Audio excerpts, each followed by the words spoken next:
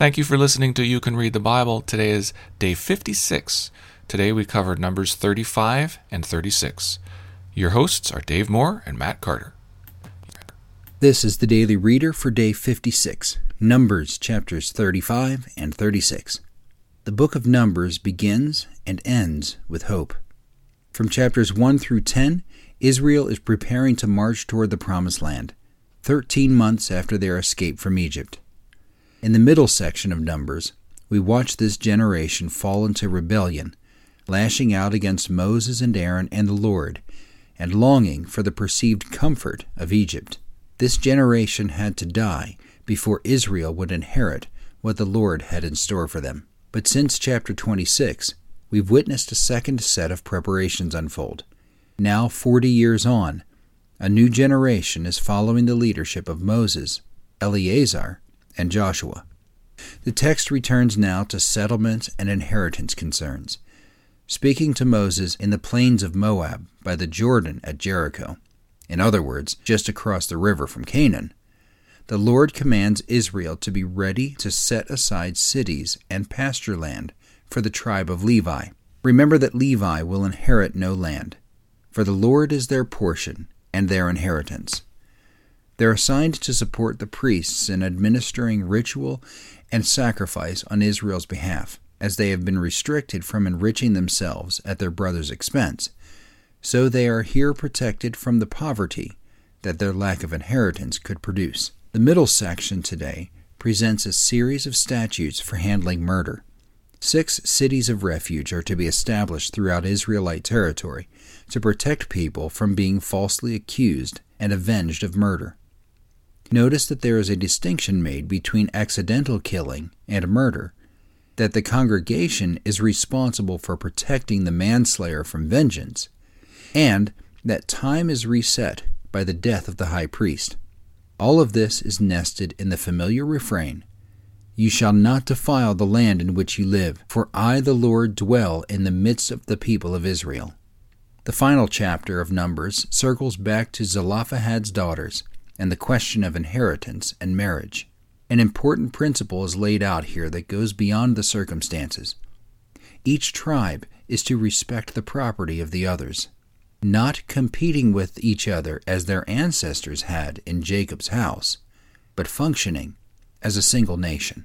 Our verses for this week are Matthew 22, 37, and 38. And he said to him, "You shall love the Lord your God with all your heart, and with all your soul, and with all your mind. This is the great and first commandment." Numbers 35 and 36. Now let's read it. Chapter 35. The Lord spoke to Moses in the plains of Moab by the Jordan at Jericho, saying, "Command the people of Israel to give to the Levites some of the inheritance of their possession as cities for them to dwell in, and you shall give to the Levites pasture lands around the cities. The cities shall be theirs to dwell in, and their pasture lands shall be for their cattle and for their livestock and for all their beasts. The pasture lands of the cities which you shall give to the Levites shall reach from the wall of the city outward 1,000 cubits all around. And you shall measure outside the city on the east side 2,000 cubits, and on the south side 2,000 cubits, and on the west side 2,000 cubits, and on the north side 2,000 cubits, the city being in the middle. This shall belong to them as pasture land for their cities. The cities that you shall give to the Levites shall be the 6 cities of refuge, where you shall permit the manslayer to flee, and in addition to them you shall give the 42 cities. All the cities that you give to the Levites shall be 48, with their pasture lands. And as for the cities that you shall give from the possession of the people of Israel, from the larger tribes you shall take many, and from the smaller tribes you shall take few. Each in proportion to the inheritance that it inherits shall give of its cities to the Levites. And the Lord spoke to Moses, saying, "Speak to the people of Israel and say to them, When you cross the Jordan into the land of Canaan, then you shall select cities to be cities of refuge for you, that the manslayer who kills any person without intent may flee there. The cities shall be for you a refuge from the avenger, that the manslayer may not die until he stands before the congregation for judgment. And the cities that you shall give shall be your 6 cities of refuge. You shall give 3 cities beyond the Jordan, and 3 cities in the land of Canaan to be cities of refuge. These 6 cities shall be for refuge for the people of Israel, and for the stranger, and for the sojourner among them, that anyone who kills any person without intent may flee there. But if he struck him down with an iron object, so that he died, he is a murderer. The murderer shall be put to death. And if he struck him down with a stone tool that could cause death, and he died, he is a murderer. The murderer shall be put to death. Or if he struck him down with a wooden tool that could cause death, and he died, he is a murderer. The murderer shall be put to death. The avenger of blood shall himself put the murderer to death. When he meets him, he shall put him to death. And if he pushed him out of hatred, or hurled something at him, lying in wait so that he died, or in enmity struck him down with his hand so that he died, then he who struck the blow shall be put to death. He is a murderer. The avenger of blood shall put the murderer to death when he meets him. But if he pushed him suddenly without enmity, or hurled anything on him without lying in wait, or used a stone that could cause death, and without seeing him dropped it on him so that he died, though he was not his enemy and did not seek his harm, then the congregation shall judge between the manslayer and the avenger of blood in accordance with these rules. And the congregation shall rescue the manslayer from the hand of the avenger of blood, and the congregation shall restore him to his city of refuge, to which he has fled, and he shall live in it until the death of the high priest who was anointed with the holy oil. But if the manslayer shall at any time go beyond the boundaries of his city of refuge to which he fled, and the avenger of blood finds him outside the boundaries of his city of refuge, and the avenger of blood kills the manslayer, he shall not be guilty of blood, for he must remain in his city of refuge until the death of the high priest. But after the death of the high priest, the manslayer may return to the land of his possession. And these things shall be for a statute and rule for you throughout your generations in all your dwelling places. If anyone kills a person, the murderer shall be put to death on the evidence of witnesses. No person shall be put to death on the testimony of one witness. Moreover, you shall accept no ransom for the life of a murderer who is guilty of death, but he shall be put to death. And you shall accept no ransom for him who has fled to his city of refuge, that he may return to dwell in the land before the death of the high priest. You shall not pollute the land in which you live, for blood pollutes the land, and no atonement can be made for the land for the blood that is shed on it, except by the blood of the one who shed it.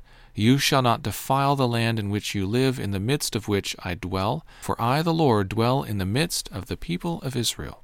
Chapter 36. The heads of the fathers' houses of the clan of the people of Gilead, the son of Machir, the son of Manasseh, from the clans of the people of Joseph, came near and spoke before Moses and before the chiefs, the heads of the fathers' houses of the people of Israel. They said, The Lord commanded my Lord to give the land for inheritance by lot to the people of Israel, and my Lord was commanded by the Lord to give the inheritance of Zelophehad, our brother, to his daughters. But if they are married to any of the sons of the other tribes of the people of Israel, then their inheritance will be taken away from the inheritance of our fathers and added to the inheritance of the tribe into which they marry. So it will be taken away from the lot of our inheritance. And when the Jubilee of the people of Israel comes, then their inheritance will be added to the inheritance of the tribe into which they marry, and their inheritance will be taken from the inheritance of the tribe of our fathers. And Moses commanded the people of Israel according to the word of the Lord, saying, The tribe of the people of Joseph is right. This is what the Lord commands concerning the daughters of Zelophehad. Let them marry whom they think best. Only they shall marry within the clan of the tribe of their father.